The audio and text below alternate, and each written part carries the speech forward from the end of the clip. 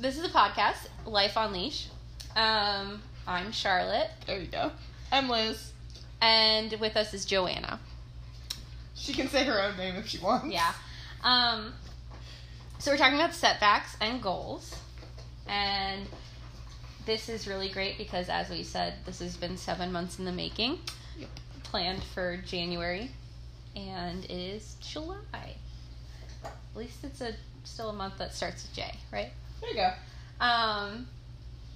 So I guess we wanted to talk about how to set goals in a good way, how to deal with setbacks, and how to avoid letting setbacks control your life.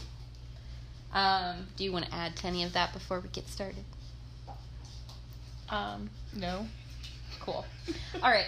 So when we're thinking about goals and setting goals and kind of dealing with setbacks, which inevitably happen because of COVID and other things and life in general. Wine. And wine. A lot of wine. Wine definitely causes setbacks. We need to remember why we started, even if there's wine involved. So, why did we start? Okay. So I know we wanted to start this as kind of a podcast that was accessible to trainers, but also to dog owners, since a lot of the podcasts we listen to have a lot of jargon and go pretty in-depth. And serious talking. And a lot of serious talking. But a lot of the more alcohol-based dog podcasts are pretty light in nature. So we wanted to talk about things that both trainers would find relatable for themselves, would Good find halfway relatable point. for their clients. Yeah, but pet owners would find relatable too. So I know the first thing that we wanted to talk about was just kind of what a good goal looks like. Yeah. Smart goal setting. Smart if goal you setting. will. Yes. So, and I think that was my bit, right? Yes. Right. So this was my entire life up until recently, because I worked in a corporate setting. So we did a lot of SMART goal setting. So if anyone not familiar with SMART, It's the opposite of stupid. It's the opposite of stupid. It can also be used as a prefix to... Is this getting an explicit rating? I think we will have Smart to. ass. That's what Suzanne called me. A smart ass? Suzanne She's Clothier. not wrong. She called me a smart She ass. doesn't mince words, and she's not wrong. In a seminar, too. So... She stopped her talking to call me a smart ass. Anyways, go ahead. That's right, because I missed that. Yeah, I was teaching. Yeah. All right, That go sucked. ahead. What is smart? What is SMART? So, SMART goal is a goal that is specific, measurable, actionable, realistic, and time sensitive. So, it means setting goals that can be quantified. So you're aware of when you achieve them, and so they can be split into actionable pieces, so you're not left with this nebulous, uncertain, unclear goal. So Like I set goals. Right, like how you set goals. Which I think we're really familiar with as trainers in setting them for our dogs, but not necessarily using the same approach when we're setting it for ourselves. Yeah, that's definitely true. I think having realistic expectations of our dogs is helpful, but I think it's also helpful to have realistic expectations of ourselves and our clients. Mm-hmm. And realistic, I think, goes along with something that you can measure, something you can actually like grasp, and not like a weird fog in your brain. It gets rid of the ambiguity. So you can say, I want my dog to be better. I want my dog to be less reactive. I mean, even that sounds better than just better. Yeah. But it doesn't mean anything. And I can't just say I don't want my dog to be reactive by next week. Mm-hmm. We need to have understanding of that. But even if we have SMART goals, setbacks are going to happen. So should we talk about how to set goals, or do you want to talk about setbacks first? I guess we should talk about common mistakes, right? Are we going to edit this? Maybe. I hope so. Maybe. So We haven't started coughing a lot, which is good. it is really good. It's better Especially than the with first recording, COVID, especially like, with COVID. You know, coughing a lot would be terrible. So we're talking about, like, making SMART goals, but there are common mistakes that people make, and one of them is unrealistic goals. Mm-hmm. Having my dog be non-reactive by next week would be a good example of that. Having every session I teach with a client be perfect and smooth is also unrealistic. So having those SMART list goal ideas in your head can be helpful, but then also you need to focus on multiple goals at once, or multiple areas of a goal. So not just obsessing over one thing like healing for the rest of your life. I don't do that. We don't know anyone who does that. I have actually been told that I should do something else with my training sometime. It's not incorrect. But anyways, so you want to make sure you're focusing on multiple things so that you don't just burn out on the one thing that you're doing and obsess. But then there's the reverse of that, and making sure you're not overwhelming yourself with too many things. So that's where I fall apart. Yeah. Like, you want to have a nice variety, but you don't want to have so much variety that you're drowning in it. Yeah. And I think that's where a lot of, I think when we initially started this, we talked a lot about, in initial conversations about why New Year's resolutions fail. Because that's when we were supposed to be recording this. Yes, this was a New Year's as it turns out, New Year's resolutions fail. No, really? Tell me more. But I think that's part of why is I think people tend to cast a very, very wide net when they start in at New Year's, which I definitely fall victim to. Anytime I'm like making any sort of goal plan, I feel like I need to pull in not just whatever it is I'm looking at, whether it's the kids or whether it's dog training or whether it's diet and exercise, but no, I need to in fact pull in all of that plus, you know, my social calendar and making sure the kids are getting enough outdoor time, and then suddenly it becomes this giant project. And especially with like New Year's resolutions, everything has to be perfect by February. Right. And then you can't ever fail. Right. And if you fail once, then you stop everything. Mm-hmm. You spiral. Yep. You spiral and you fail. Okay, that's on this list. It is on our list. Isn't that fun? So I think part of that, you know, you get excited, you start making a plan, you maybe list off everything that you want to fix, and everything needs to be fixed by certain date. Mm-hmm. And because you're excited, because you're motivated in the moment, you kind of underestimate the amount of time and work that it takes. Yeah. And so when it hits you, like when the reality hits you of how much time is actually going to be involved, it becomes very overwhelming and also kind of defeating. Like, it feels like, oh, I'm not going to meet my goal by the time that I designated, so I must be a failure. Mm-hmm. Even though you can logically say that, like, your goal was unrealistic. Your time frame was unrealistic. Like me wanting to get my BH by October. But anyways. It's entirely realistic. It's mostly. But anyways, so like making sure that you have a realistic time frame and giving yourself slack. I think one of the dogs is farting, and I'm pretty sure it's Otto. He's the one with his butt right next to you. Yeah. Did you get clients to sign off on us referencing their dogs in podcasts? I didn't. Maybe we'll edit that one out. Just censor button on the name. Yeah. We'll just do a beep. Beep. Yeah. So when these setbacks happen, though, like when things become overwhelming, when you realize you bit off more than you could chew, when things aren't going in the timeline that you expected, or if you get overwhelmed, that's generally where people quit. Because when one speed bump happens, it's just like the thing that breaks everything, and you're like, well, guess I'm a failure, I'm gonna stop. Yeah.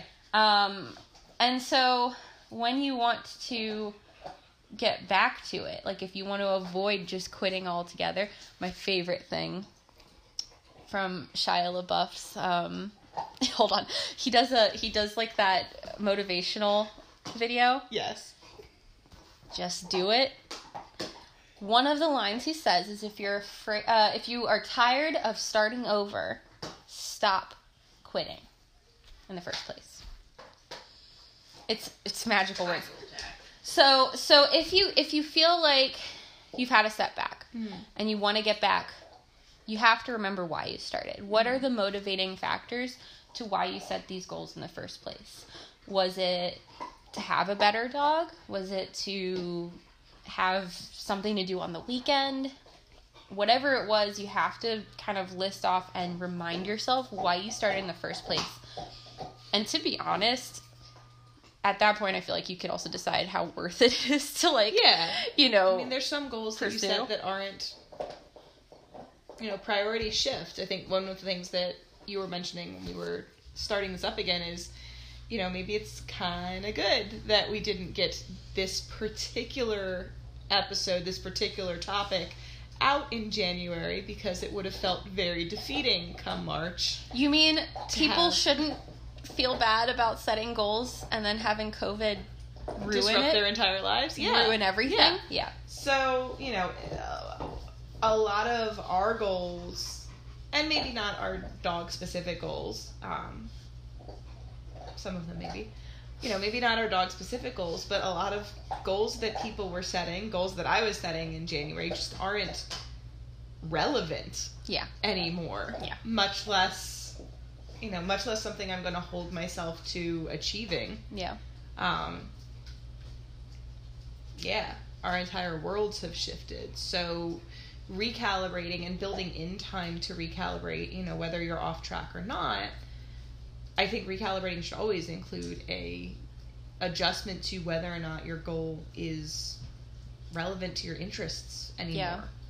And if it's been a while since you have chased this goal, I think it's also important to kind of meet yourself where you are. Mm-hmm. So if you had been working really hard after a goal, and I'm going to just use my goal because, so like I want to trial my dog, and I'm working on healing every single day. And if I were to quit because it's terrible and time consuming and very making me crazy, if I were to stop for like a month, I can't expect to just pick up where I left off. And I think that is frustrating, because that's where the frustration of starting over happens, where people are like kind of frustrated because you were far along and then you quit because of whatever, setback that happened, and now you have to kind of start backwards a little bit. Mm-hmm. But I think you have to expect that. You have to realize that just because you were further along doesn't mean you're going to just pick up right where you left off. Right. And that's not always a bad thing either. You know, there was a reason you burnt out in the first place. Yeah, so recalibrating makes a lot of sense. Yeah. And I think that too, just reestablishing goals helps keep you on track. That's been my experience, and something that I've complained to you a lot about, of through COVID really crystallizing how much Mouse does not want to do things at all.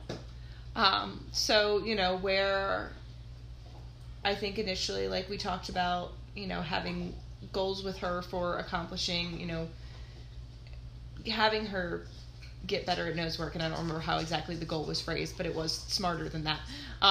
But like when COVID started, it was like, cool, I can finally record her doing tricks, and the virtual rally options came out. You can use her as a demo. I can use her as a demo dog, which is something that, her being dog reactive, I've never been able to do. Those goals have shifted because we fell off of practice, and I did start feeling bad, and then in reviewing them, they're really not important. If they happen, then great. The demo dog thing has to happen, so she's got to suck that up. But, she doesn't want to. So my goals have shifted more towards getting our household able to have a puppy in it that will want to work with me and will want to do things. Because Mouse is 9, and I'm not interested in making her do things. They're all just like moving closer to I'm not interested in making her do things that she doesn't find fulfilling. Yeah. Just because it's a goal that I set arbitrarily months ago. Yeah. So I think that's a pretty valid example. Things I thought so. Yeah, that's pretty. That's why I included it. Thought it was really smart. But I think like something that can help you deal with these setbacks is when you're planning your goals, expect that there's going to be a pitfall. Yeah. I don't think it's gonna make disappointment any less disappointing. But at least you have planned for it, and you know that it was possibility. But I think appreciating failure is also helpful too. So, like, I know a pitfall is going to happen. I could be depressed about it. I could be really upset. You could be really upset that Mouse isn't the dog that you wanted her to be in this time. Or I could be upset that my dog isn't the dog I want to be. I have a lot of practice accepting that Mouse isn't the dog that I wanted her to be. Yes. But I think there is something really valuable in appreciating the things that don't go exactly to plan. Mm-hmm. It allows you to make new plans, which you love planning, and we've established. And it also helps you kind of get like a learning experience going on there. Mm-hmm. Yeah. Say that in a better way. Well, in terms of Mouse, hopefully now this plan of how to make the house function better, how to prepare the house for a puppy coming in, gives me the opportunity to meet my goals of having a dog that is happy to train with me, and meets my goals for Mouse, which is really about her having a fulfilled and happy senior life. Aww. We're not going to talk about how old she is, because then I'll be upset. But I want her to be happy and fulfilled and enjoy her time, and that was very clearly not happening when I was trying to do a lot with her. She was not engaged or happy, and she's been a lot happier lately. Yeah. So being willing to have some flexibility, I think, is a good takeaway there. Because if you were to be really rigid in what your expectations and your goals were, then no one would be happy right now. Well, and it's coming back to that recalibration of what are you really trying to achieve? Why did you start? Right. Why did you start? And why I started isn't about rally or nose work or any action in particular. It's about having a good relationship with my dog, having my dog have enriching things to do, skills that we can use. But if we're not achieving that, then the individual goals, the actionable goals have to shift. Yeah, absolutely. And so when you're adjusting like that, it can be helpful to maybe write down your new goals and your new feelings about this. So recommitting and kind of recalibrating in writing. Writing down the reasons why you're starting, reminding yourself so you can look back on that if you're having, one of those moments of setback, so that you can go back and be like, oh yeah, that's why I'm doing this, and this is what I remember why I started this. So writing down things and documenting can be helpful as well. Mm-hmm. So not just, I think a lot of people talk about documenting as in documenting progress, which is really, really helpful. But I think writing down your thoughts and your plans and your goals, your purpose is also really helpful, because I think that's a really good reminder to prevent quitting, but also to kind of motivate you to come back once you've quit, or if you've stopped.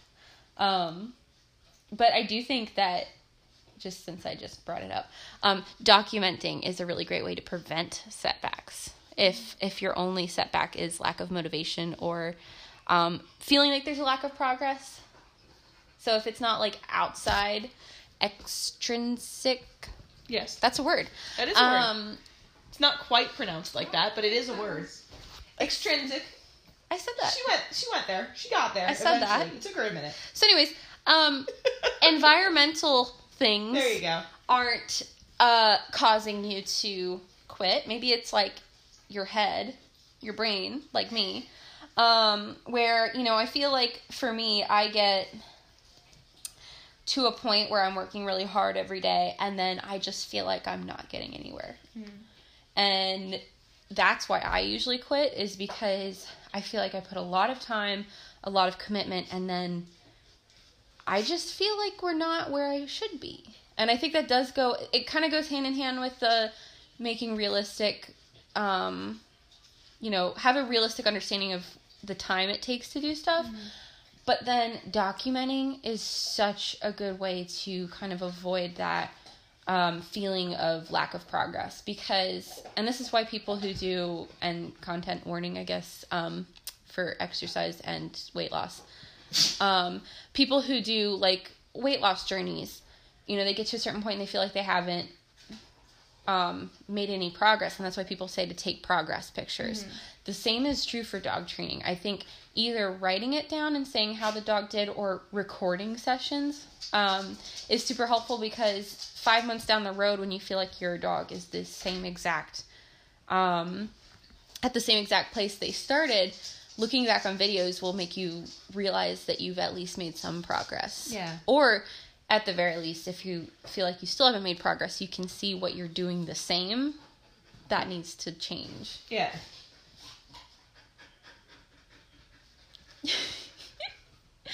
He's funny. He is funny. Yeah, and I think in both cases, visual documentation really makes a big difference. Yes. Because, you know, your notes reflect your thought process. Yeah. So, you know, just like, you know, your weight reflects only a portion of what a weight loss journey looks like. If you're working out and you're gaining strength, and, you know, your weight might not change. The way that you document, you know, what you were doing might not change very much, but you'll see the difference in pictures. You'll see the difference in video. Yeah. Yeah, I think, you know, everyone tells you to video sessions, and I don't think a lot of people do it because it can be kind of so miserable. Annoying. Yeah. It's pretty annoying. Like, especially it's really punishing if you've done a whole session and you find out that you were just right of the screen. Or that you got a call halfway through and so it stopped recording, or ran out of data, ran out of space, or it died. A lot of things can make it punishing. And I think a lot of people don't want to do it. And then the other thing I think that becomes difficult is a lot of people rightfully don't want to post their progress. And so they don't really have anywhere to put it. There doesn't feel like a purpose to it.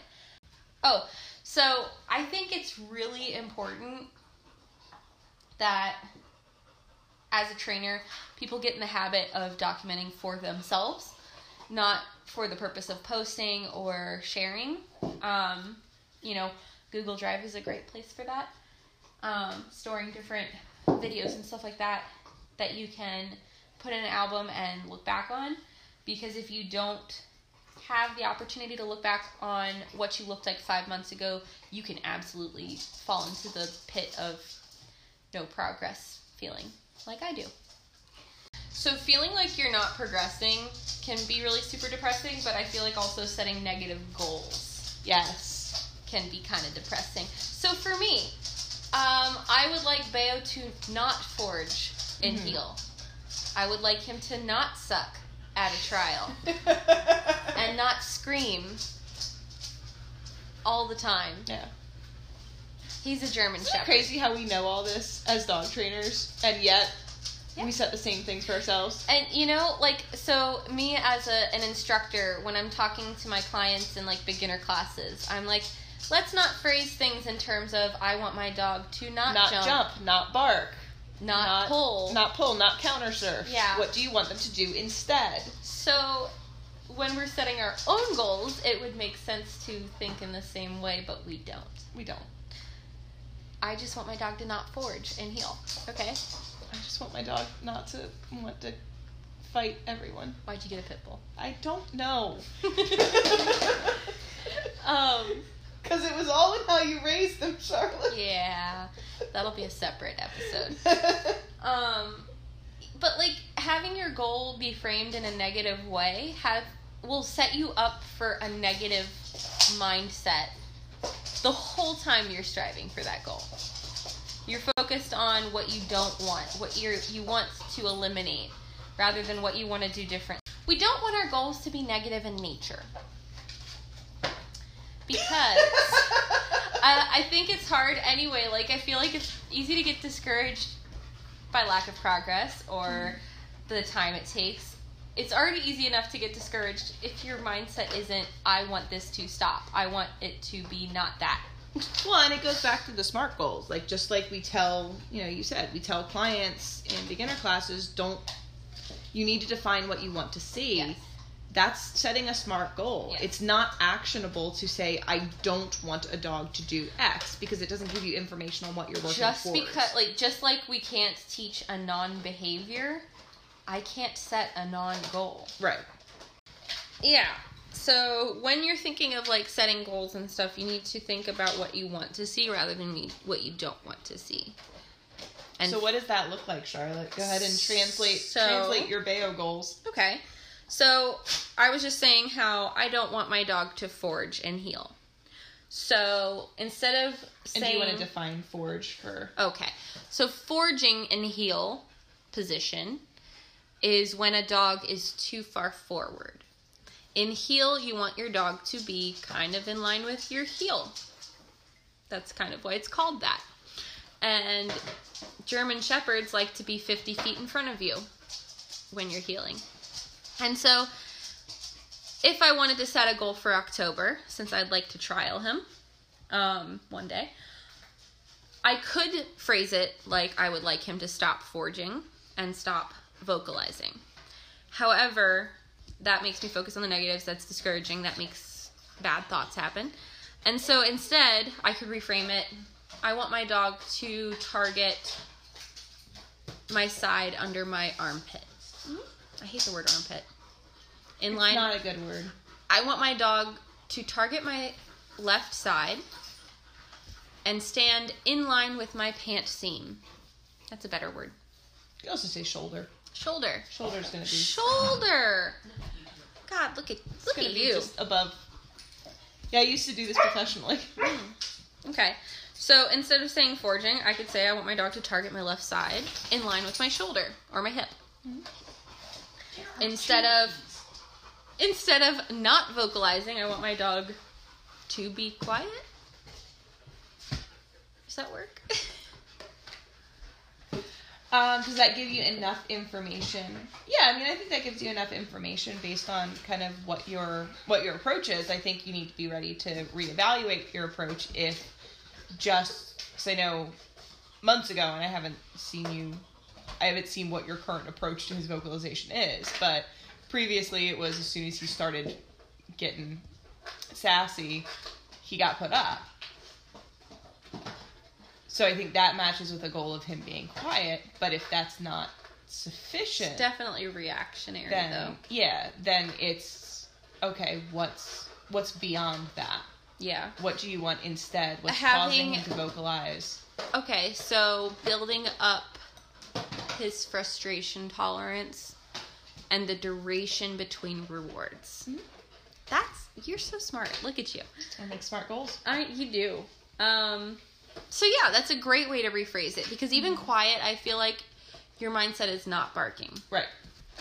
And quiet is just the symptom, meaning the barking's just a symptom of what's going on. So instead of focusing on him barking, I need to say, I need to work on building frustration tolerance and building duration between rewards. Maybe even building up a better start line routine. Mm-hmm. So those are all very tangible goals. Yeah. they're all positive goals as well. And that's what you want. You want things that you have a clear course of action on, because I think people can get into that, and I think the example of being quiet is perfect, because people can get into that mindset of, you know, okay, I don't want my dog to pull on leash. Okay, I want my dog to walk nicely on leash. Okay, well, one, what does that mean? Yep. But two, that doesn't tell you what you need. Yeah. If it's, I want my dog to be engaged with me. Yeah. I want my dog to, you know, auto check-in. I want my dog, like, all of those give you things to More connected. Yeah, more connected. All of those give you things to do in order to achieve that goal, where walk nicely gives you not a whole lot. Yeah. Don't pull gives you almost nothing. Also, I think when you're thinking in terms of, I want my dog to be quiet, I want my dog to walk nicely, I want him to whatever, we need to be aware of progress versus perfection. Mm-hmm. And I think when you're talking about, I want my dog to walk nice on a leash, that's kind of like the ideal. Like all the time? Yeah. Like how often? What does that look like? Because I think that's what it comes down to is, yeah, you can say quiet or you can say walk nice, but when you push forward in that, how do you define that? You're defining it in the negative. Yes. What does walk nice mean? It means not pulling. Yes. What does being quiet mean? It means not barking. Yes. And getting to a behavior that isn't defined in the negative is what's going to get you progress, and also give you measurables for that progress, rather than just looking for, you know, the perfect dog, which doesn't exist. If you're chasing perfection, you will be disappointed. I think that's where measurable, checkpoints, measurable milestones comes in, because you can have your objective being, you know, that you want to increase frustration tolerance and, you know, create more duration in between reinforcement. But, you know, you can say, okay, I want to have that accomplished by October. Cool. You're going to want to have, okay, I can do this much on an average session by the end of August. I can do this much in an average session by the end of September. You know, even by mid-September, you probably want to end up with, like, weekly goals and have that continue to increase to be in a place that you feel comfortable with by October, but consistently adjusting that so you're responding to not just where you planned now at the end of July, but so you're responding to, okay, it's August 15th, this is where we are. This is what it makes sense to shoot for by the end of August. So, because I like to throw a wrench in your wonderful planning here. Yeah. The great and terrible thing about dog training is, as smart as our goals can be, they don't just rely on us. It's true. So I could have these weekly, monthly, yearly set goals, have this plan to increase duration by a certain time, have really just well thought out, tangible goals, and they still might not be set or met. They're set, but they're not met. Because you can't plan out what the other side of the leash is going to do. Yeah. And I think that's a part where this becomes particularly challenging. I mean, with any team endeavor, but particularly with a dog who is ultimately going to do what a dog's going to do. And we don't always have the explanation or communication at the ready for understanding why they choose to do what they do. So they didn't read our plans. They didn't read our plans. They don't know our goals. They don't know why we're smart making as our they goals. are. You know, and you can sit down and you can explain it to them all you want, but they're going to work on their own schedule. So, and I think that's where revisiting goals and setting checkpoints and setting milestones for yourself that we touched on a little earlier, I think that's where that becomes incredibly helpful as well, because you can continually adjust and be flexible with your goal setting based on what information you're getting back from the dog, because that's really the only way that you're going to be able to measure what the dog can handle, where the dog is at, and what the dog's opinions of your goals are, is by documenting and measuring how quickly you can progress with them over time, and revisiting and resetting what those goals look like. So just being flexible. It's like the name of the game. Mm-hmm. Allowing for pitfalls, allowing for adjustments, and when you set your goals, just keep it in mind that shit's gonna hit the fan. Yeah. Yeah, I think there's a lot to be said for planning, and I think goal setting and documenting, and people get very into the planning aspect of it, but being present in the moment and adapting to what information you're getting from the dog, training the dog in front of you, is equally, if not incredibly more important, because that's what's actually going to get you to move forward, because if you're so stuck on this is the plan, then you miss what your dog is telling you in the moment. When we're setting goals and we're making actionable goals, like I want my dog to check in more on walks, we're not just thinking of what we want, but in general, I think when we set these goals, we also have an idea of how we want to get there. And I think being rigid in your plan can also set you up for failure. Because, like you're saying, what if my dog is not responding well to the plan I have? I have to be willing to change the plan, not necessarily the goal. So not just being flexible on your goals, but flexible on your path to those goals can be helpful.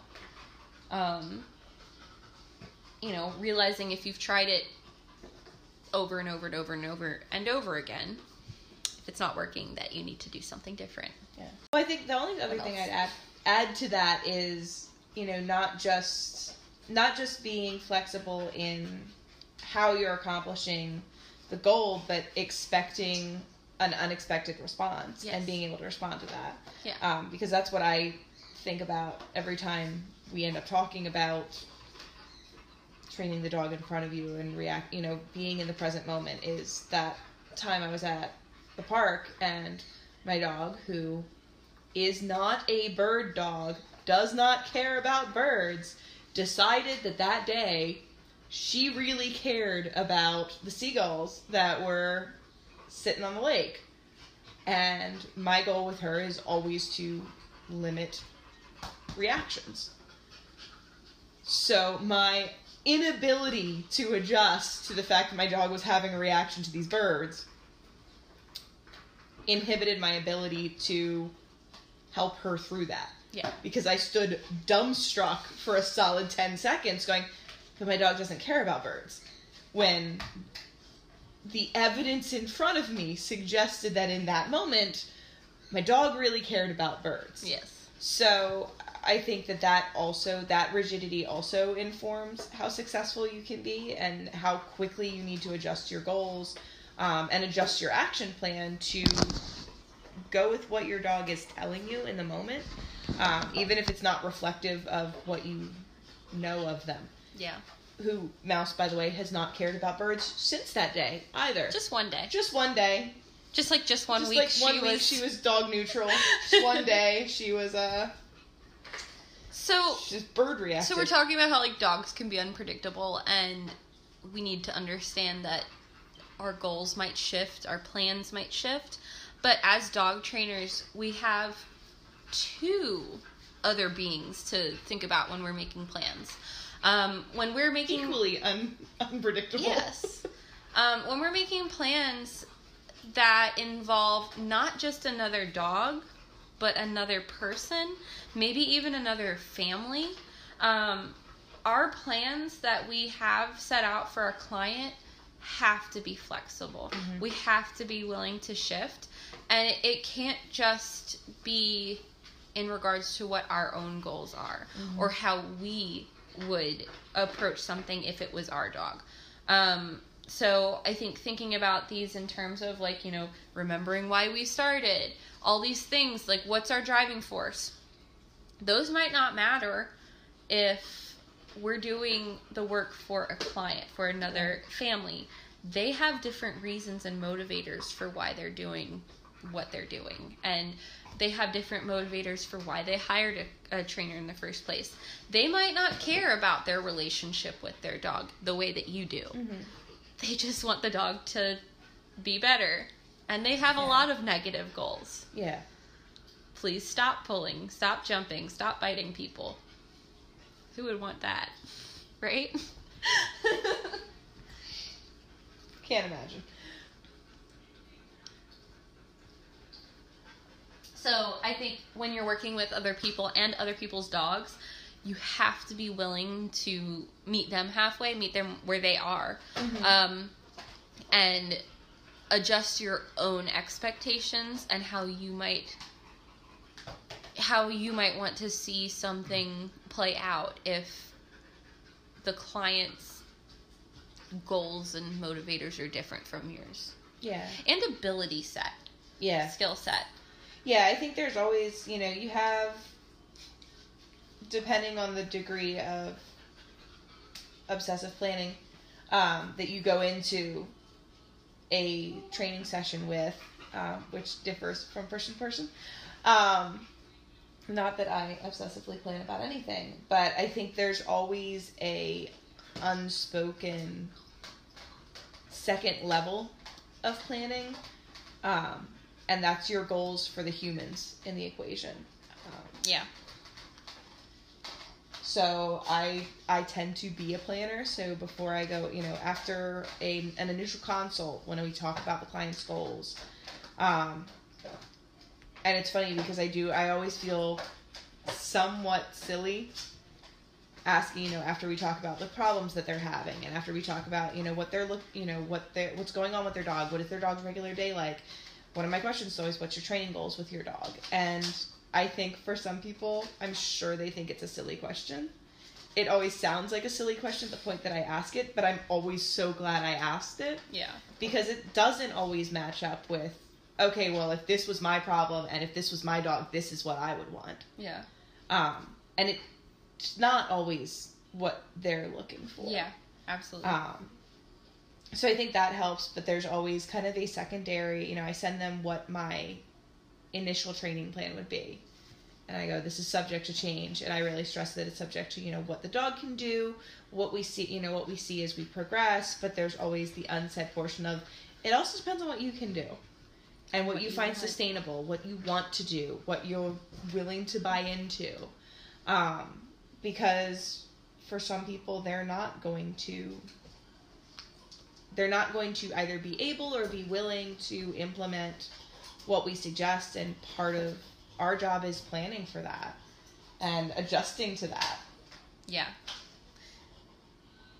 Giving them things that they can handle that'll allow them to succeed and have the dog that they want to have. That are also not overwhelming. Mm-hmm. Because just like we can get overwhelmed, our clients can get overwhelmed. And so we need to make sure that we are not just giving them every single option in the world that they have. Right. That we're only introducing small things at a time so that they're not getting overwhelmed. They don't feel like this is an insurmountable goal that they have. Mm-hmm. And that we're giving them, the ability to choose, but not giving them that analysis paralysis with that too much choice. Yeah. To the point where they just freeze. And I think that line it's about finding that line for each individual client too. Because some people want a lot because they want to feel like they're getting their money's worth. And then there are others who really can only handle so much, either because they're dealing with their first dog, or they're dealing with a lot of other stuff, in their lives, that needs to be taken into account. Yeah. And, there are clients who are, you show up and they're down to business and it's okay, what are we doing? We're doing this, we're doing that, we're doing that. And you go, okay, well, it's been 30 minutes. It's what I had planned for the hour. What else do you want to work on? And then you have the clients who have a lot of questions and process and, what should I get for this? And you end up talking and advising them through a lot of the session and only work on, maybe one of the 3 behaviors that you intended to go through. So then adjusting to what they're looking for, not only from the dog, but what they're looking for from you. Yeah. And I think not only being realistic with yourself, but when you're setting goals for clients, being very realistic with time when you're setting these goals, so that you're not giving them an unrealistic sense of when you can meet these goals for them, when you can get behavior by. Yeah. So giving yourself some wiggle room so that you're not setting yourself up for failure, but you're also not setting them up for failure. Yeah, absolutely. So, well, anything you want to add before we wrap this up? No, I'm good. Okay. Do we have a cute tagline at the end? Thanks for listening. Please listen again. Please listen to us. We're here all week. We'll be back someday.